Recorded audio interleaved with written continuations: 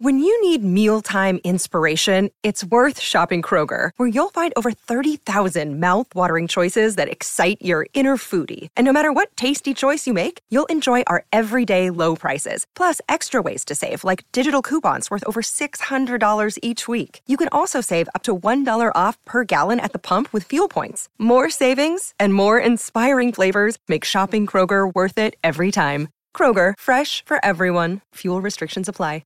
Excuse me, Veronica. Yes, what is it, Brick? I would like to extend to you an invitation to the pants party. Excuse me?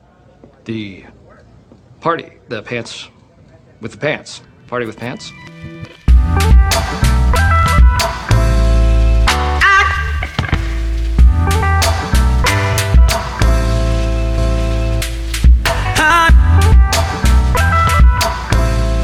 Hello and welcome to the Pants Party. I am your host, Harrison Starr, HD_Star on Twitter, joined as always by my lovely co-host, Ben Ross, RenBoss23, Harmon Chillabrew himself. How are you doing? Lovely. You making eyes at me over there, Boiler? All the time. Oh, weird. Ben. Well, it's, nice to feel loved. Regardless of where that affection's coming from, I'll take it.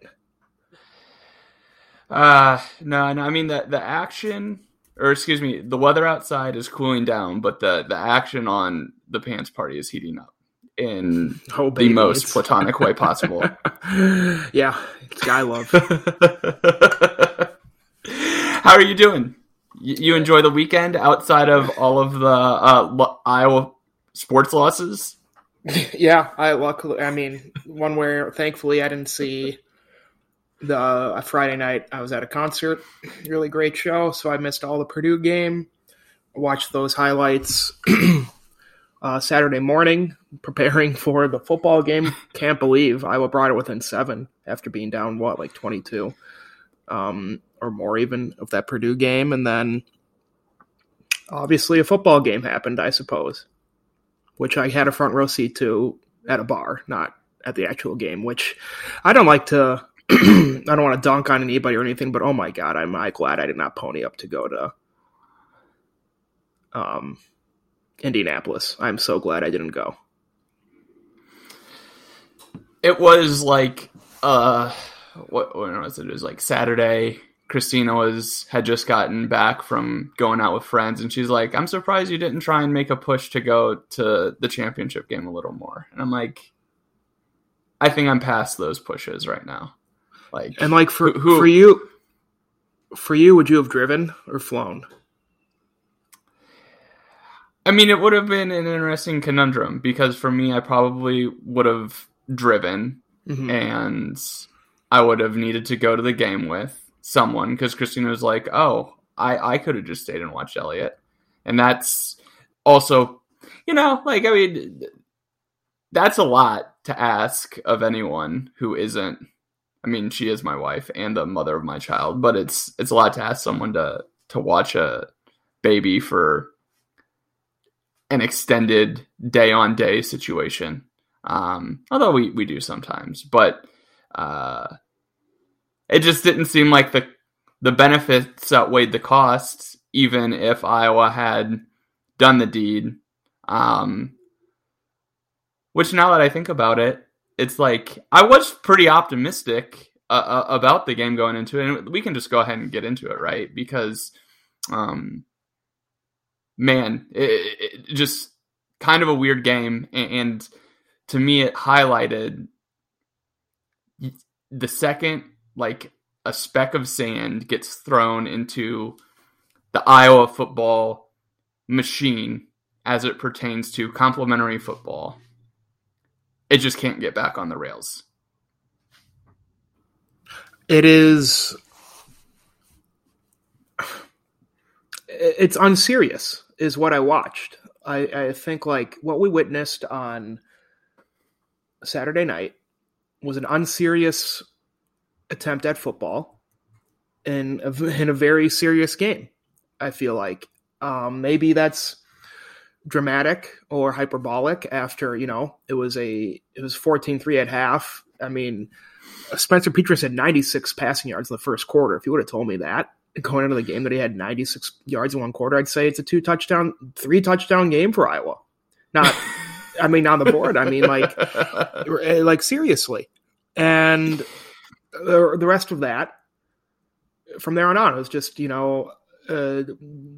hair lit on fire sort of experience from, I mean, really, the entire second half on. And then even like it felt like it was going to get incredibly out of hand after those back-to-back scoring possessions from Michigan. It just felt like, well, this is over. I mean, it was over, but to be down only 14-3 at half in a game where it felt like it should have been 14-6, maybe even 14-10, you had to feel really good about what was going on. And then from there, just like the inability or unwillingness to do anything different on offense other than like change quarterbacks when maybe it's too late, and maybe you change quarterbacks because your hand is forced again because of an injury of Petras, which I believe is true, but there's some skeptics out there too that Kirk was just trying to cover.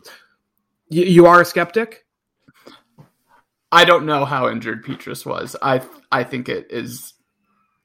How is he injured in the second drive of the second half in a way that he wasn't injured in the first drive of the second half? That's the question I have as it pertains to it.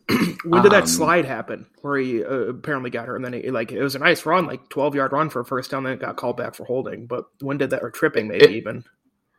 It was in the middle of the second quarter, as I remember. So if that was when it happened, you had, I think I did the math, you had 3 or 4 drives. I think Petras was 2 of 7 after that hit. And so there are 2 or 3 drives they could have gone to him if he was considered actually injured. And like,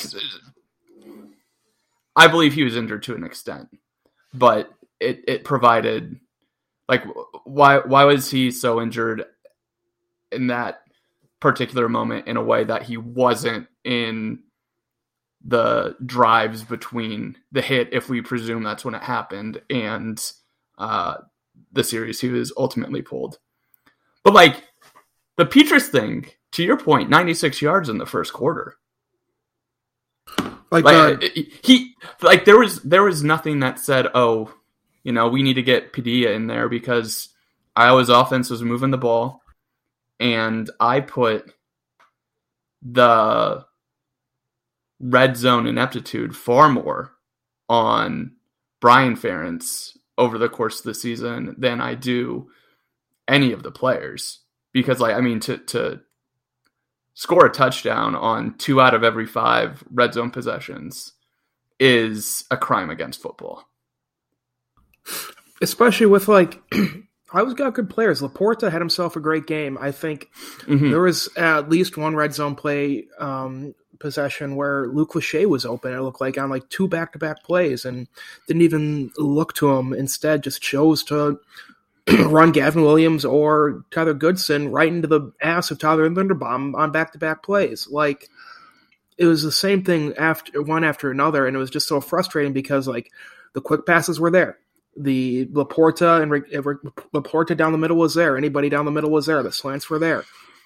And then you follow up a successful play with 2 abjectly horrible ones, the aforementioned runs, just trying to square peg round hole the power I running game, or not even power I, just single back sometimes, into the teeth of this really good Michigan defense. And also to mention, Iowa's offensive line could have played as good as you could have expected. Really. I think so. In pass protection, and the first sack of the game was because Tyler Goodson completely whiffed on I can't remember. It wasn't Aiden Hutchinson, I think, but it was still that was the first sack. I think. Yeah. And I think we only gave up 2 sacks the entire game, right? It could be wrong, but like you said, it was as good as you could have expected. The highlights look very good for Hutchinson and very bad for Jack Plum, but it ultimately resulted in 1 sack from the guy, 7 quarterback pressures. I was kind of watching him get the MVP trophy, Mike, was he actually the MVP of this game? I mean, not to truth or that, certainly he's a great player and is deserving of going to New York like Joel Klatt was waxing poetic about. But considering how great he played against Ohio State, Iowa could not have asked for much more than what he did. Now, granted, how much of his pressures were a function of the game being out of hand for the last 20 to 25 minutes. Fair question. But broadly speaking, like, Iowa did what they needed to do to contain him. And that's the thing. I thought the same thing on Sunday morning when I was sort of doing the morning after thing. I was, I think you give it to Aiden Hutchinson because just everybody on the Michigan offense contributed. Like McNamara went 16 to 24, but only had 169 yards. He had the interception, which wasn't his fault. Corum, he had 74 yards in the touchdown, but only on 5 carries. And then you had Haskin had 56 yards on 17 carries, which is not, super great, but he still had 2 touchdowns, including, a pretty backbreaking one. You had 3 guys over 40 yards receiving for Michigan. It's like, I look at that box score and I see, why can't Iowa do that? Why, we don't need a perfect game out of Spencer Petras. We have 2 capable running backs in Tyler Goodson and Gavin Williams. Now, obviously, Williams is a true freshman and can't expect that out of him, but he's not nobody back there. We have Laporta, had a really great game. Lachey's capable behind him. And then you say whatever you want about Charlie Jones, Nico Reganey, Arlen Bruce, and Keegan Johnson. The guys are there. And I was offense, and Michigan does have a better offensive line. I'm done talking about the offensive line, but again, that's not the reason Iowa lost. We know why the reason Iowa's got the toys, but we got a Sid in the sandbox from Toy Story. We don't have an Andy playing with these toys. I mean, that is a wretched comparison, and it's a fair one. We're going to talk about this later because it's part of the broader construct. But Iowa did not bring the type of game plan they needed to win the game from an offensive standpoint. And I point to kind of 3 big things. It was kind of my takeaway in your morning after piece. And first, I do want to say, I'm happy Iowa made the championship game. I said it this time last week. I said, all I want is more bites at the apple. And this season, Iowa got a bite at the apple. And, when you look at where Iowa football was ahead of the Nebraska game, I don't even think we discussed what it would be like if Iowa made the championship game. That was so far out of our reach that we just didn't even consider it. And the fact that they got there and played a game 10 days, 2 weeks after we didn't think they were going to play a game, I'm not going to be mad about losing like they did from a pure score standpoint. But what concerns me is Kirk Ferentz, and I think Gukin did a really good job of putting this into focus, is there are consequential games and inconsequential games between really, really good teams this time of year. And too often Kirk brings kind of the inconsequential mindset into a consequential game. And he just didn't have a proper risk assessment. I was wrong in thinking that Jim Harbaugh would get down into the mud. He didn't. He pedal to the metal that thing. But Kirk did not play like you want an underdog to play when you look at it from a red zone perspective. If you're going to pull out your bag of tricks to try and score, then you need to do that on all 3 plays, right? You need to do out anything you can to get that first touchdown. And the fact Iowa only went into the end zone that one time during that possession was a travesty. And then you look at the second time they're in the red zone and they go run. I'm like, okay, 4 down territory. Let's get it. And they throw call call a low percentage route to Keegan Johnson, who maybe has a beat on his guy, but would have taken a perfect pass to complete and maybe a less perfect pass to maybe get a defensive pass interference penalty, which was certainly a possibility. But then you don't try on fourth down, you just kick the field goal, and you're not shut out in the Big Ten championship. So to me, it's like, understand where you're at. And then you balance the two red zone opportunities against how Iowa's defense played when Michigan was pinned. And the fact that they played really quite well lends even more credence to it should be 4-down territory inside of the red zone.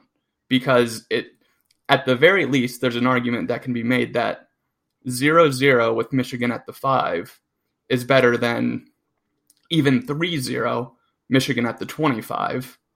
And as it turned out, 0-0 Michigan ball at the 20.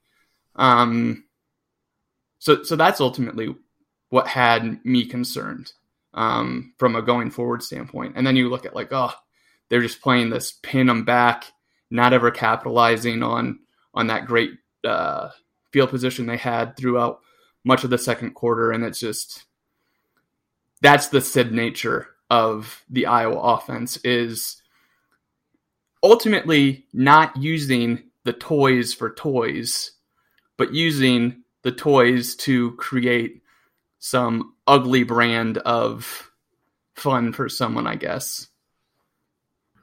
I mean, that's a great point. Not using the toys for toys. You have the backup running back throwing to the fullback who has 3 catches on the year, which, by the way, I'm kind of okay with. That was an okay play call. Potted bomb tripped. Why can't you have Luke Lachey running that route? I don't know. But the Keegan Johnson one-man route, not even having a second, third, fourth read, I think is much worse. And even if that is a better thrown ball, not perfectly thrown ball, as you said, I don't even know if Iowa gets the benefit of the doubt on a pass interference call.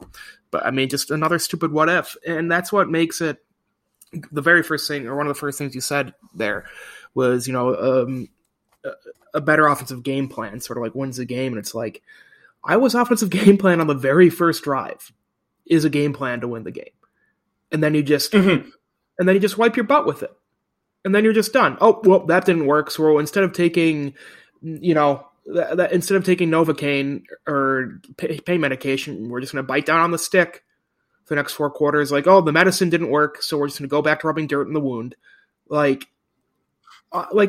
Iowa scores a touchdown that drive, do you think that they keep on doing exotic and cool things? I'm not sure, but it just feels like Iowa was punished itself for trying to not be in Iowa, I guess. And the question I wanted to ask you is and I think we kind of talked on this a little bit, but it's do you buy or sell that Iowa with a better offense can win this game?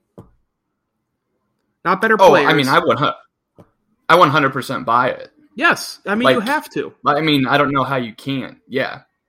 And it's with a better, and I mean, obviously it's a 42-3. That score is absurd, but they scored 20. I mean, Michigan scores 21 points in the fourth quarter. When the game's out of hand, talk about defense being gassed, whatever. I don't care. And to be clear, I'm okay with Jim Harbaugh scoring all those points. He needed to. Yes. As we saw them still get the number 2 ranking, he needed to, because he needed to do everything he could to give his team the best chance to win the national title. Because, again, this is a misassessment from, I think, a lot of people's standpoint, and Kirk certainly in this, is that Jim Harbaugh was not going to play this game like his life depended on it. He played last game like his life depended on it. You can't do that 2 times in a row. Well, you can. I think that for as bad as Iowa was, and for the credit that they're receiving for being bad, and the jokes that they're receiving for being bad, Michigan deserves a lot of credit for being really freaking good. And I think that you go through their schedule and you see their one loss was, I mean, that was a fluky loss. You look back on it and it's like, that was the one time and the one team they played against who probably comes away with that win. And again, like I kind of come back. I don't know how you justify Alabama over Michigan, just because I think Michigan's played so much better for so much longer. But man, they deserve a lot of credit for how they played, and Iowa just wasn't prepared for that. And that gets back to, one, the offensive strategy, and two, just the adjustments made to, for lack of a better phrase, turtle. Michigan's one loss, fluky loss, is to a good team. Two, a good team that's an in-state rival. Alabama's fluky loss is to a bad team. So that's a little bit different, I guess. But I guess it's like you think about where Iowa goes from here, and I don't know if we want to wait till the bowl game against Kentucky to see what happens. We'll talk about that as we get closer to it, I'm sure. But it's like, are we at the point now, or it's like, is somebody going to tell Kirk Ferentz that he's not wearing any clothes?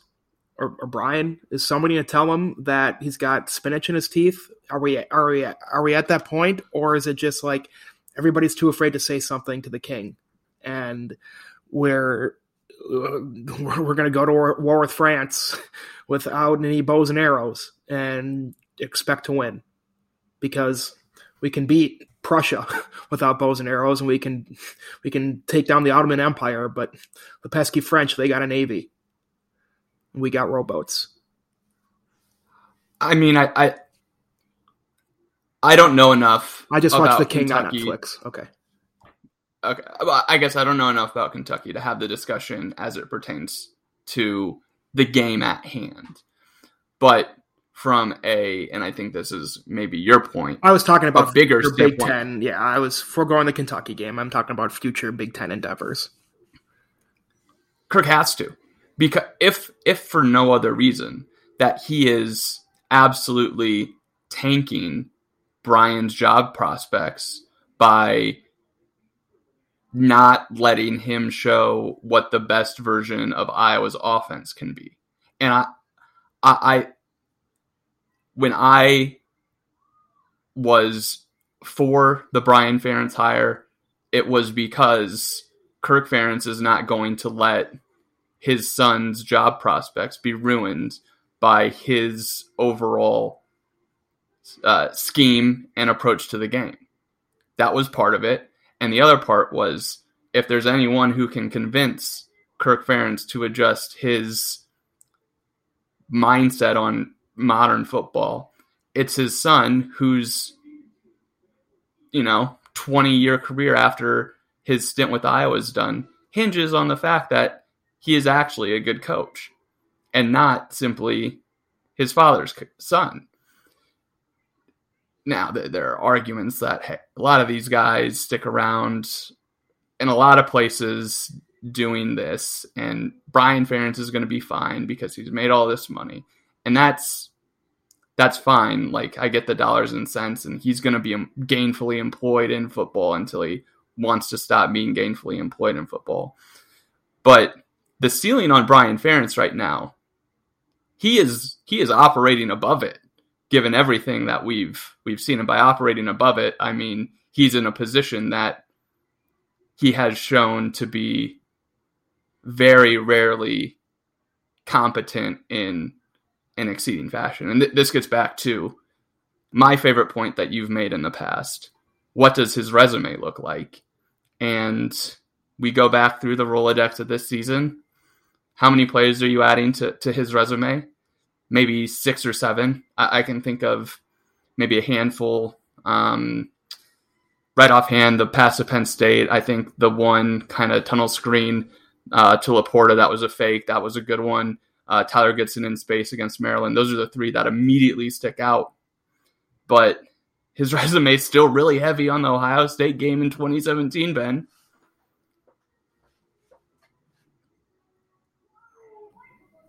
And the Holiday Bowl. Sorry, can you hear me? I just pressed a stupid button on this. Yeah. Okay. Yeah. And the Holiday Bowl. It's when I wrote in the recap I wrote of the game on Sunday morning, and I felt like I was being a little bit dramatic when I said like I'm done referring to Brian and Kirk separately. But after hearing you talk a little bit now, I'm more confident in my assertion that I'm done. I'm done referring to Kirk and Brian Ferentz separately. I think they are the Ferentzes. They are one at the same. They are both attached at the hip, and because I don't care if Kirk is holding back the offense for Brian, and I do care if Brian's just this inept, but it doesn't matter. There is absolutely no point in arguing about it. The Ferentzes are one. The Frenzy are one, and I do not see a way Kirk fires Brian this year. I just don't see that happening. And so even more the only way I could see, the only way I'm ready to change my tune on that is if Kirk does cut off his own foot in a rock climbing situation where he went out and didn't tell anybody where he's climbing and when, and gets between a rock and a hard place. I can't remember. I know it's the name of that book that guy wrote who cut off 127 hours. That's it or something. Yeah. Well, that's the name of them. Whatever. I'm not getting into this. I am getting into like this sucks, and I am done. Done looking at, speaking of Brian's resume. I'm done talking about his time in New England, and I think people were talking about how he was taking credit for Gronk and things like that. I don't know how true that is. I can't remember him really ever saying that or communicating that. And it's like, but he's been exposed. Talk about, like, I was watching the New England Buffalo game last night, and it sucked. It wasn't fun football to watch. But he's been exposed to brilliant like, you have to say Bill Belichick's game plan last night was brilliant. It sucked to watch, but it won them the game. And it was like, Mac Jones completed one pass and attempted 3 the entire night. Yes. And it's like, yes, Iowa's brand of football, it's not fun to watch, and it does reap success, but it's not brilliant. It's predicated on a great defense, whereas like you can see what's the term I'm looking for? You can see the forest through the trees with with what New England was trying to do last night. With Iowa, where the hell do they live? I don't know. Yeah, I tweeted last night watching that game that I thought there isn't a situation where you could see an Iowa quarterback throw 3 times, because Iowa is not offensively what you hear Iowa talk about almost more than anything, other than being complementary football, which I'm only going to use ironically now, is balance, achieving balance. And even Brian said, in a perfect world, we're running the ball 70% of the time. New England went out and ran the ball over 90% of the time. And I don't think Iowa has it in them to be that dedicated to that type of a game. I think that they're just so focused on balance and things like that it's like, that you would, I equated it to the 2016 Illinois game where Iowa actually elected to kick in the second half instead of receive. So they ended up receiving, or they elected to get the wind, whatever it was. Illinois didn't kick once, and that was basically the equivalent. I went back and Iowa still threw the ball like 16 times, ran it 40-some. Canzeri went crazy, I believe, if I'm remembering it correctly. No, it was 2016, so Canzeri didn't. Point being, Iowa would never do that. That, to me, last night is something that P.J. Fleck would do, though. P.J. Fleck and Paul Chryst, they would see wins like that and totally be willing to not put the ball in the hands of Graham Mertz or Tanner Morgan, 2 quarterbacks much less capable than Mac Jones. Much less capable. So you even have kind of that value assessment going for Mac Jones last night, and they still decided not to throw the ball. So, I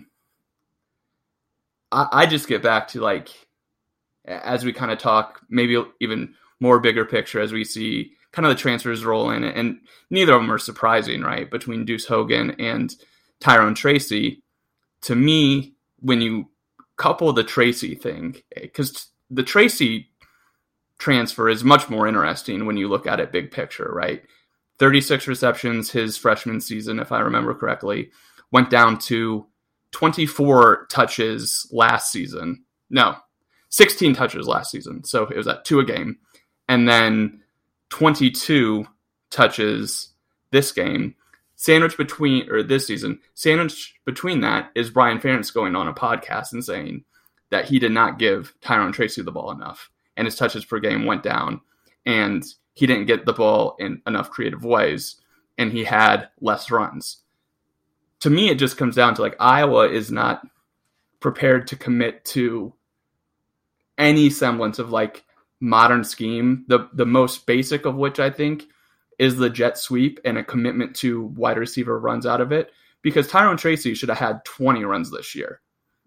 Say what you will about his ability to catch the ball. He is an explosive athlete, and he was not used in a way that gave him the ball in very easy ways, which could be no easier than the jet sweep. I mean, yeah, I'm not gonna talk about him not helping his case with drops or anything like that. I have mentioned, I am, surprised by how good Arlen Bruce and Keegan Johnson have been this year. But it's like the way this offense is operated, there's plenty of ball to go around to people. And if I wanted to, Sam Laporta is the only guy, I guess, who's really been fed the ball, it feels like. And even then, that's not totally true. Right? Like, there's been games where it completely disappeared, and so that's maybe a little bit of recency bias because Iowa definitely had a game plan for him against Michigan. But, like, going into the year, like, you saw the Tyler Goodson and Tyrone Tracy stuff. Like, they're calling each other TNT, and all the rapport they're building with everything. It just really felt like he was going to be the beating heart of this offense. And then he disappeared like 3 games into the year. Like, after Kent, it was like after Kent State, where he did have a few drops, and kind of some of them were kind of crucial, which is dumb to say against a team like Kent State, but, like, they're memorable, I guess, is a better way to put it. But it's not like guys haven't people drop the football. It's not like guys haven't There's only one player in Iowa history who I can remember not seeing the field because it drops, and he was much more prolific at dropping the ball than Tyrone Tracy. Maybe 2 guys, and I can only remember one of their names, so I'm just going to leave them both out of my mouth at the moment. But it just feel the only, like, silver lining, and I don't want to say there's a silver there. I do think wherever Tyrone Tracy is going to go is going to be a better fit because he's not going to be on Iowa's offense. So I feel good for him that, and then I feel good because we've got Keegan Johnson and Arlen Bruce coming back, so it's not like, holy shit, this wide receivers room is going to be bare, because that's a problem I was had before. It's weird to say that it's not a problem I was having now. Yeah. I mean, I guess that's why I think that Iowa could never commit to a game plan like New England, because it would require using everyone at your disposal to run the ball of any sort. Yeah, and Iowa just doesn't do that, right? I mean, but to get to the wide receiver point, and I think the Tyrone Tracy thing, this is where, like, I think I could be a motivational speaker in terms of preventing high caliber skill position players to come to Iowa, because I could tell Tyrone Tracy that you should not focus on being as team oriented as you are, because make no mistake, he was a team player. When Brandon Smith went down, he filled in that role very well, and he practiced a lot of the 3 different wide receiver positions instead of just focusing on one and being the best at that. Versus, now he's kind of a man without a home. He's best as a slot guy, but Regaini's kind of got the lockdown on that. he's got a lot of time at the X, right, which is where Keegan Johnson's emerging, and Charlie Jones is kind of that third guy in the Z or whatever, the flanker, I guess, that, you know, Iowa just doesn't necessarily use that much, but needs to stretch the field. And he never had a position, and the position he had was best for was occupied by Reganey, and Reganey they both struggle with drops, right? I mean, like you said, a lot of kids drop the ball, but Reganey does kind of have that little shiftiness, a little better route runner, kind of knows where the first down is a little more, that you can kind of see why he gets the bulk of the snaps there. And then, to your point, Arlen Bruce emerging as probably the best. Like, if you could draw up a slot guy, it would look like Arlen Bruce, who didn't have a drop on the season, I don't recall, was incredibly powerful and solid route runner.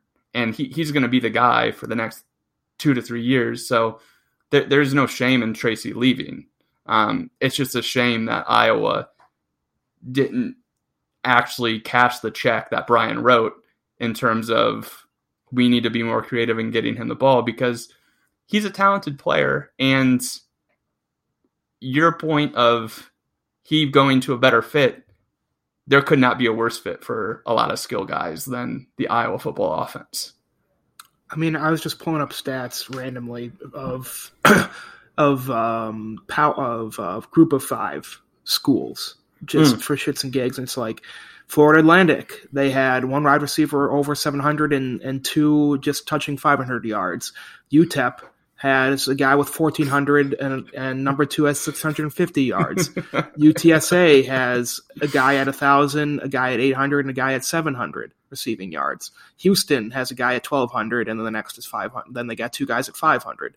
And then, like, Northern Illinois, which is, you know, I saw online, I don't know if it's tongue in cheek, but saw that being a likely landing place for him. Like, they had a guy with 900 yards this year, and the second got 550, and the third got 500.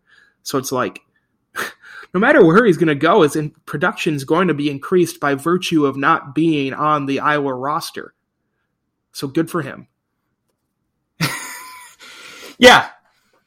And I mean, I'm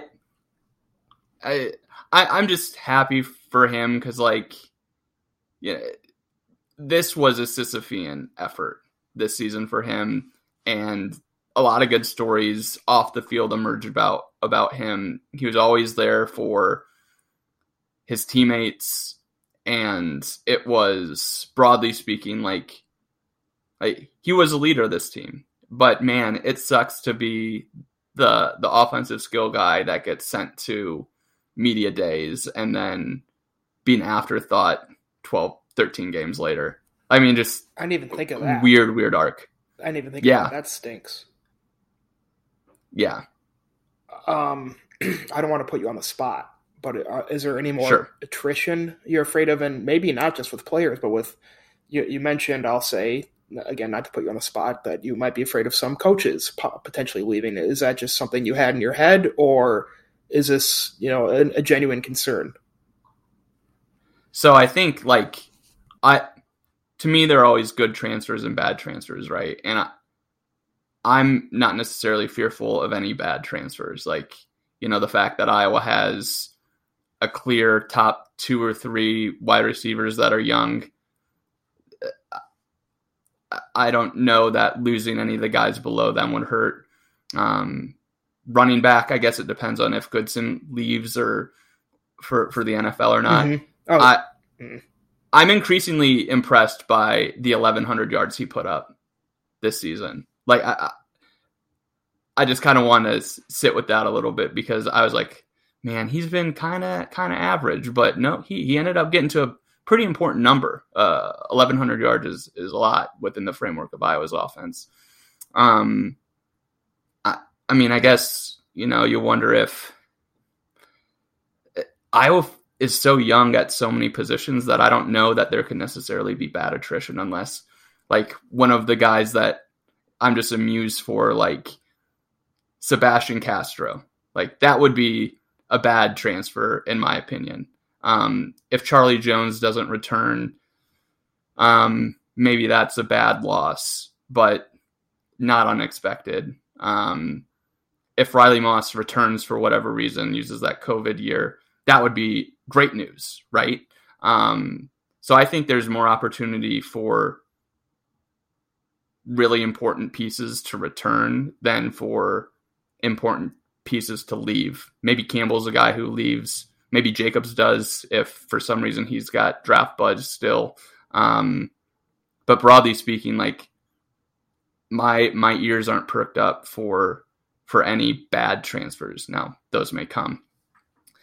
You mentioned coaches, though, because, like, the one that's interesting to me and is going to be interesting to me for as long as he and Brian operate on kind of like parallel paths, more or less, is LeVar Woods.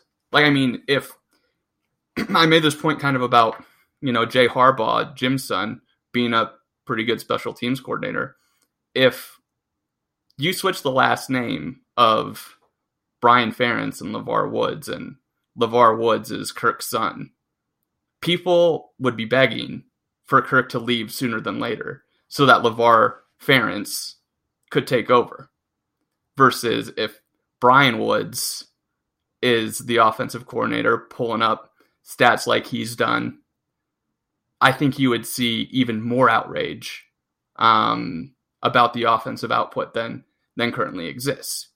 And I don't really want to get into a huge nepotism debate, but like, I don't think there's a clearer, like, this is why nepotism is bad, right? Because the only thing ultimately keeping Brian Ferentz in kind of his position as a potential successor to his father is him being his father's son, right? Like, it's not on-field performance or anything like that. And the fact that LeVar Woods isn't like the runaway favorite, or is at least kind of dueling banjos with Brian Ferentz as, oh, this guy or that guy. So I'm always going to be curious about where LeVar Woods ends up, because I think he's underpaid at $500,000 a year, if that. He's like the fourth or fifth highest paid assistant coach, which isn't how Kirk Ferentz values that side of the football, right, in special teams. So I'm just curious to see if he goes anywhere. I don't know that he's going to. Iowa guy, went to Iowa, loves being a special teams coordinator. But I'm interested to see how his career plays out, and I think he's going to I would assume he has more opportunities than almost anyone else on staff. Yeah, I mean, I have no idea how a coaching search works, but it's like with Campbell and his age is an equation. It's like if he hasn't left, I mean, I know he had that interview at Ole Miss a few years ago to try and leverage more money, and he got it. Good for him. Phil? Yeah. Parker? Oh, excuse me, yeah. Oh, I said Campbell, right? Mm-hmm. Yeah, for that, I have Jack Campbell's stats pulled up here. That's why I said that. Now I lost my train of thought. With his age and just what he's done, I guess maybe schools think he's untouchable. But with like LeVar, you have his age, and I'm seeing, like, I'm reading that like Joe Moorhead is now like the head coach at Akron, and it's like that truly blows my mind for to see a guy go from the offensive coordinator at Oregon, former offensive coordinator at Penn State, and had 2 years at Mississippi State that kind of just went awry for him. But like, it felt like he could have stayed and gotten the Oregon job with the way things are going right now, or gotten a head coaching position at another Power 5. And so that's telling me it's like, maybe you really do have to go and be a head coach somewhere to get a chance at going somewhere, like go be a head coach at a MAC school to try and make it, to get back in the Power 5. And I know I'm pretty sure Moorhead is from Ohio or Akron, so it's a little bit different for that. But like, who's to say like LeVar can't go do this at Northern Iowa, or insert MAC school here, and and then just get picked up by big boys. I mean, Oregon's open right now. Like, look at all the openings Iowa had or D1 has had this season. Like, I mean, you think Campbell's going to leave soon and go somewhere? I mean, he's got to be number one on the list for Oregon right now. Like, who's going to fill that spot? If I'm freaking Pollard, why are you not calling LeVar Woods? Maybe, right? I mean, it's a little dumb. I don't know enough about the situation, I guess, but I don't know too much about coaching. I just have to hope we don't see any defections because across the board, I think Iowa's got good position coaches. Maybe it's too early to talk about the offensive line coach, but defensive line, linebacking, running backs, wide receivers especially, you have to be really happy with. I don't want to postulate on player transfers or more further portal transfers. However, if I'm Alex Padilla and Spencer Petras, if I'm both of them, I'm looking at those waters, right? Regardless, I don't know if I want to go in and participate because right now this competition doesn't feel it. I don't know if it feels skewed towards Petras anymore, just because of maybe now his durability is a thing people are thinking about in addition to his capability. But if I'm both these quarterbacks, I'm not sure if I want to go through another offseason, another spring football like this when I know I can go somewhere. Maybe it's not as good as quote unquote good as Iowa now. Same way Tyron Tracy is going to go somewhere that's going to be better by virtue of not being Iowa. Shit. Yep. I'm looking out for me. If I'm both of those guys, I don't know. Padilla's from Colorado. Colorado State's a mess right now. If I can go in and be a quarterback there, even University of Colorado's a mess right now. If I can go in and compete there day one, I know I'm going to be in a better position because I'm not going to be coached to death by Ken O'Keefe and Brian.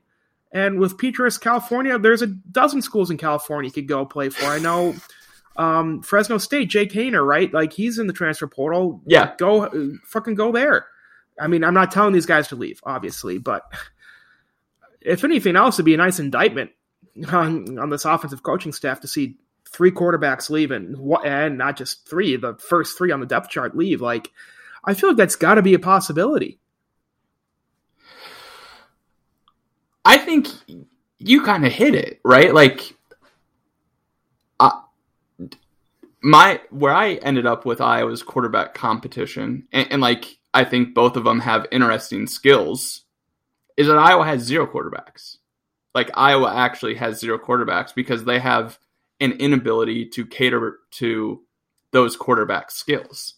And if the one quarterback that Brian Ferentz can work with is basically a Nate Stanley type who is a more mobile version of Spencer Petras and, as it turns out, more accurate version of Spencer Petras, then that is a dying breed. Like, I mean, and a total indictment on the staff. So, like, to me, I think Padilla is the more interesting guy because he flashes a little more on the move stuff. But to your point, like, what is there to be gained by doing that at Iowa versus doing it quite literally anywhere else? And, like, I joked, I think after the Colorado State game, why doesn't Padilla just hop on the plane with Steve Addazio? Well, turns out Steve Addazio got fired, but old friend Jay Norville is taking over, and Jay Norville created an NFL prospect out in Reno. Again, right? I mean, I guess whoever had Kaepernick was before that, but I mean, that's an indictment, right? Like, Reno, Nevada has as many NFL quarterbacks as Iowa City, Iowa. And it is a more, I guess, because I counted Nate Stanley because I guess he did get drafted, if I remember. Anyways, it's just, that would be the indictment because, like, it would show as much as anything, just Iowa just doesn't manage the quarterback position well unless there is a clear number one. And that's really it, right? Yeah, and even further indictment is Petras has been on campus 4 years, Padilla 3, and there still isn't a clear number one. I mean, the more we're talking about this, the worse it's looking, really. And it's always looked bad. It comes down. It doesn't rest on the players. I mean, that's where I want to be flat. We out are the most pro player about mouthpieces you can find. I'm talking about. I'm telling these guys to leave for their own sake. I know, and like you mentioned those two. I think I'm almost swinging around a little bit to what Christopher Hogan's mom said, because like I think it's asinine, her post, but like just how weird Iowa's managed quarterbacks, it's certainly easy enough to see how his mom has that opinion of him within the framework of Iowa football. But then again, sir and madam, your son is not going to play quarterback at for Iowa football unless Spencer Petras does the impossible and is so good that he leaves early, or literally a flu bug hits the quarterback room at the exact wrong time, at which case, with all due respect, Kirk Ferentz would just stay in Iowa City. That's a joke. And the fact that I'm over it, I guess, but I understand her position a little bit more, in the sense that she's just ultimately defending her son and thinks her son got a raw shake, which, newsflash, happens at Iowa all the time. And he has to capitalize on it too, because by, a lot of the beat guys' opinions, Labus was passing him. And the fact that Hogan wasn't pushing Padilla says all I need to know, right? Like, there was an open quarterback competition last spring, and you didn't close the gap between yourself and the guy in front of you. That's all that needs to be said, right? If she wants to, don't let the door hit you where the good Lord split you, then I guess she can. But ultimately, he's going to be in a better position because Iowa's in a bad position, isn't good at developing quarterbacks. Like, I think we can just say it that way. I mean, yeah. I was going to say maybe we should give the people a bit more context about this, but I think it doesn't really warrant it. Oh, yeah. Well, especially it's like, and I did go back and listen to what Kirk said, and he gave two qualifiers that he was joking. I know. Before he said what he said, and then afterwards too. And it's like, stealing from you, Deuce has never not played quarterback for his dad. So, yes. Or ever played quarterback for anyone but his dad. So I'm talking about nepotism this entire podcast. Like, it's infected. It's in the water at Iowa. So maybe that's what brings it to you. I'm peeping. I just wrote the Tyrone Tracy before we logged on. I wrote the Tyrone Tracy transfer post, and there was a handful of commenters already are talking about how Kirk did Deuce dirty and can't believe they said that. And it's like, I'm not ready to go in there and fight Kirk's wars on this, but those people didn't listen to the presser if they're defending Deuce. Again, pro player podcast, but also I think players need to play. And I get back to, if Deuce Hogan was pushing Padilla, we hear about it and it brings the context into it a little more. But the tape that we had on him, the kids' day, the open practice in the spring, none of it really good. Then you're going back and just you're to how you played in high school, which was spotty against low-level competition. I mean, at best, he would just be kind of a runaround version of Petras, because Petras played against similar competition in California's private league or whatever. But I mean, the school he went to was K through 12, man, and it had 800 kids. Like, not hard to be starting quarterback there, especially when your dad's the father. Like, I mean, I don't want to. Not to keep on top. It just gets back to I was a Christopher Truther the whole time. That's why I referred to him as such, which is rude of me. And I'll just end on this, not to keep on talking about Iowa's now departed third-string quarterback. But I asked you last week on the pod when he transferred when he put his name in the portal leading up to Indianapolis if he'd still be around. And he wasn't. Right, that's where I'm getting at. You said yes, because Caleb Shudak stayed with the team even after putting his name in the portal. But Deuce didn't travel with the team to Indianapolis. As soon as he put his name in the portal, he stopped participating in activities, which tells me he was looking for any excuse to get the hell out of Iowa City, which is fine. But yes, yeah. But there's no shame in leaving to play. But don't have your mom out here posting stuff on Twitter that, if, as far as we can tell, is not an outright lie, but isn't really the truth either. She said it was slanderous, and to quote a GIF, I'm not sure she knows what slander is. Yeah, so sue him for slander and see what happens. Kirk's got lawyers lined up right now. He'll find the time to see that case. Good talk about all that. And I guess to put a bow on this podcast from a football standpoint, it's hard not to look back at 10-3 and be happy about it. But it's also not hard to say they can do 10-3 a little differently and want that from the offense, because that is the one part of the football team that consistently underperforms to its peers. And that's ultimately where I stand. Happy they were 10-3, happy they got a shot at the conference. Wish it was a different way. You know what's something I can't stop thinking about? And I wish I would have articulated this because I didn't really think about it when I was writing on Sunday. But ever since then, I can't stop thinking about talking about Kirk Ferentz press conferences. Do you remember what he said after the Penn State game? No, what'd he say? Iowa fans aren't dumb. Yeah.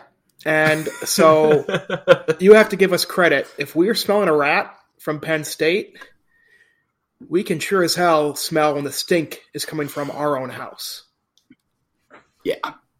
Yeah.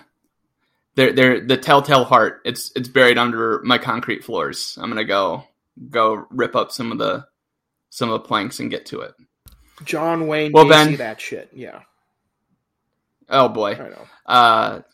As we're here close to the hour mark, we would be doing a disservice if we did not talk about basketball. As they lost 2 games to Purdue and Illinois, 2 strong opponents.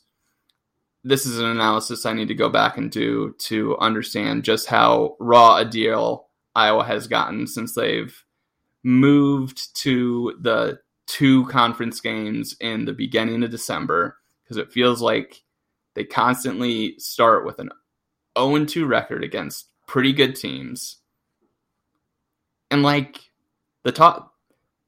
guess the main takeaway from it is, hey, you need a healthy Keegan Murray to play like a healthy Keegan Murray. That's number 1. But 2, this second unit is, when Fran said at the beginning of the season he feels good about 13 guys,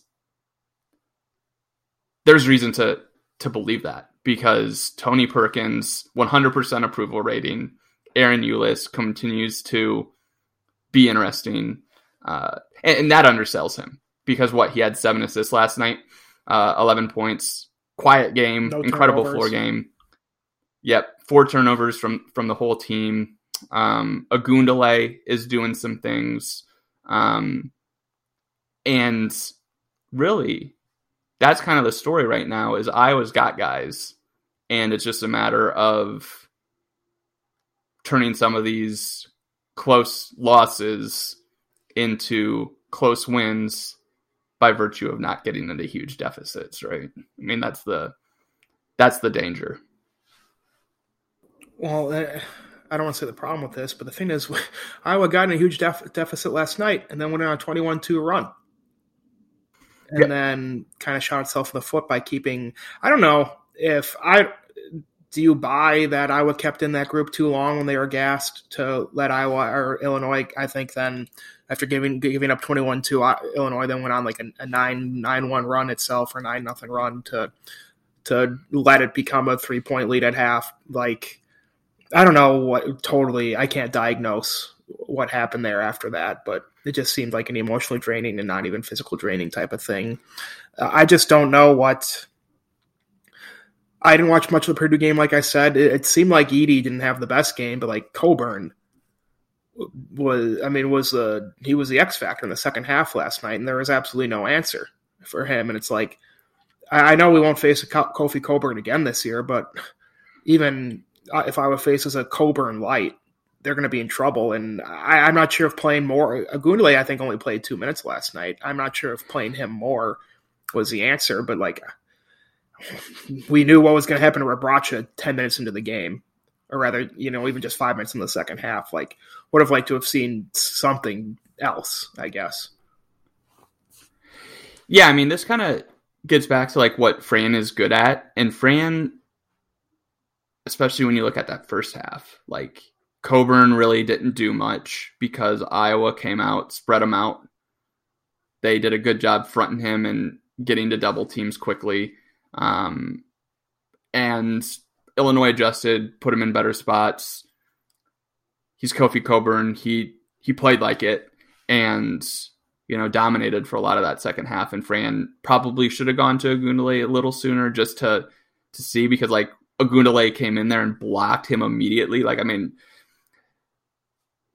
Ogundele is an interesting person because like, I think he looked really bad in the exhibitions because the team just going back and forth. And he's a bigger guy, a lot of sprints, conditioning's a little lackluster. But in a game like, Friday against Purdue last night, where it's a little slower, he can settle into the half court a little more, be that big body inside. He's kind of suited for Big Ten play, especially considering some of the centers we've seen with average conditioning, get a ton of minutes. The guy I'm thinking of is like a Mike Watkins type who would immediately get tired for Penn State, which isn't, that's a stray Mike Watkins didn't deserve, so I apologize there, but a person I'm thinking about. But then a lot of it just comes down to like getting rebounding out of the forward positions, because that was an area that Wieskamp was incredible at. Like, I think he averaged 6 to 7 boards a game. Patrick starting in his spot more or less, and he's not anywhere close to 5. I think someone had him at 2 to 3. Games like this, he needs to close down the defensive boards instead of trying to leak out and score transition points, because points, I'm so past being concerned about Iowa's offense, both in transition, and there was some discussion about Iowa looking spotty in the half court, which fine, but I'm so not concerned with Iowa's offense that I could not care less about concerns people have on it. But from a defensive standpoint, the best way to improve your defense is to improve your defensive rebounding.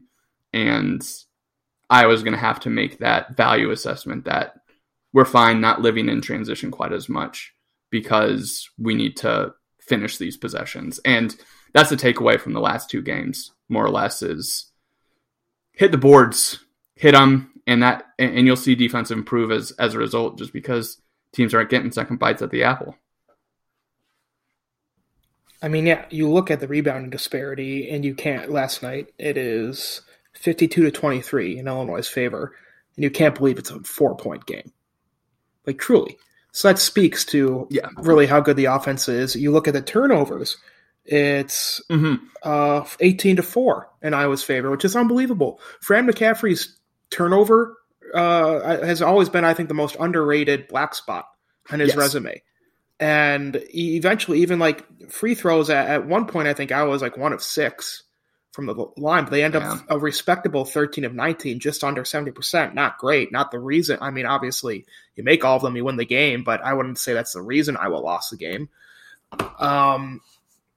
It's just weird to see a problem we haven't really seen before right now from a Fran team, and then at the same time seeing other problems be corrected, which, I mean, it happens, I guess, right? Things like that have to happen when I mean, he's now been the coach for what, 11, 12, 13 years? When you're around that long, just anomalies sort of have to happen. Yeah, like, I mean, for as bad as the rebounding was, they flipped the script a little bit with the turnover number, as you astutely point out. And after having like the number one turnover rate in college basketball last year, they're right there again this year. And that speaks as much as anything to Fran's recruiting and identifying guys who are really good ball handlers with high IQs. And you even look at Tony Perkins and Joe Toussaint, who are Tasmanian Devils out there, and they're not turning it over every other time. Like, Iowa's got a lot of skill on offense, and it's just a matter of putting it together, because with the way the defense played out, like, even I kind of look at it, and Illinois had 2 or 3 shots that were just dumb shots that went in. Like, there was a bank shot from Frazier at the top of the key. That's just how that happens. And then there was one, like, I think Grandinson had that was like a kind of home run type of throw into very nearly the backcourt, where with 2 seconds left on the shot clock, and he chucked it from the logo. And that's 5 points right there. And like, you can't play this game with basketball. Iowa had their fair share of shots that didn't go in, or that went in, with the Patrick McCaffrey 3-point and one. It's just, the game was there for the taking, despite all of the faults that Iowa had into it, which speaks to the character of this team. It speaks to, the scoring ability and willingness to defend.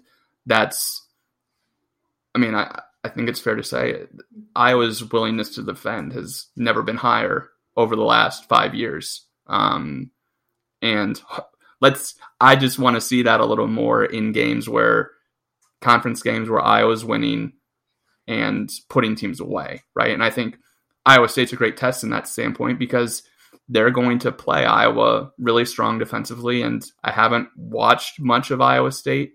They have guys we know, Gabe Kalsher, Isaiah Brockington, who have played well against Iowa for different teams, but it's probably going to be a little bit of a rock fight. And I think Iowa's more well-suited for that type of game than they have been in the past, even with Luka Garza. Iowa State better or worse than Illinois? I think Illinois has by far more talent, especially when you include Andre Curbelo, who wasn't available last night. But I think Iowa State has, their identity reminds me of some of those old school Purdue teams, where they're just going to defend the hell out of you and hope that 1 or 2 guys go off on offense, get him as many shots as possible, and kind of muck it up. And I think that that's the perfect identity for like a first-year coach who is trying to put it together by, the leftovers of recruiting and the roster that existed, making quick assessments on the types of players that he wants. Like, Rasir Bolton could definitely help this team probably, but he's playing for Gonzaga, which, I mean, that was kind of a wild transfer.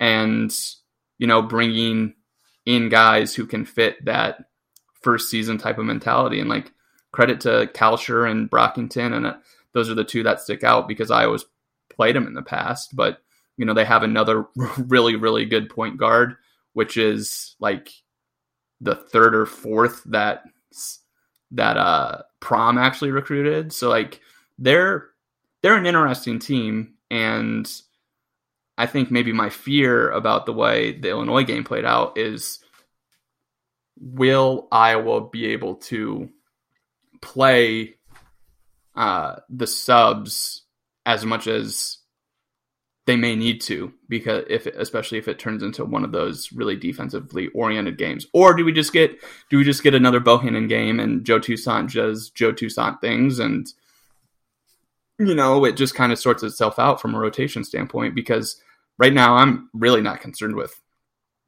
what the rotation has been. Like, I mean, certainly people will have their qualms, but Bohannon's not playing much.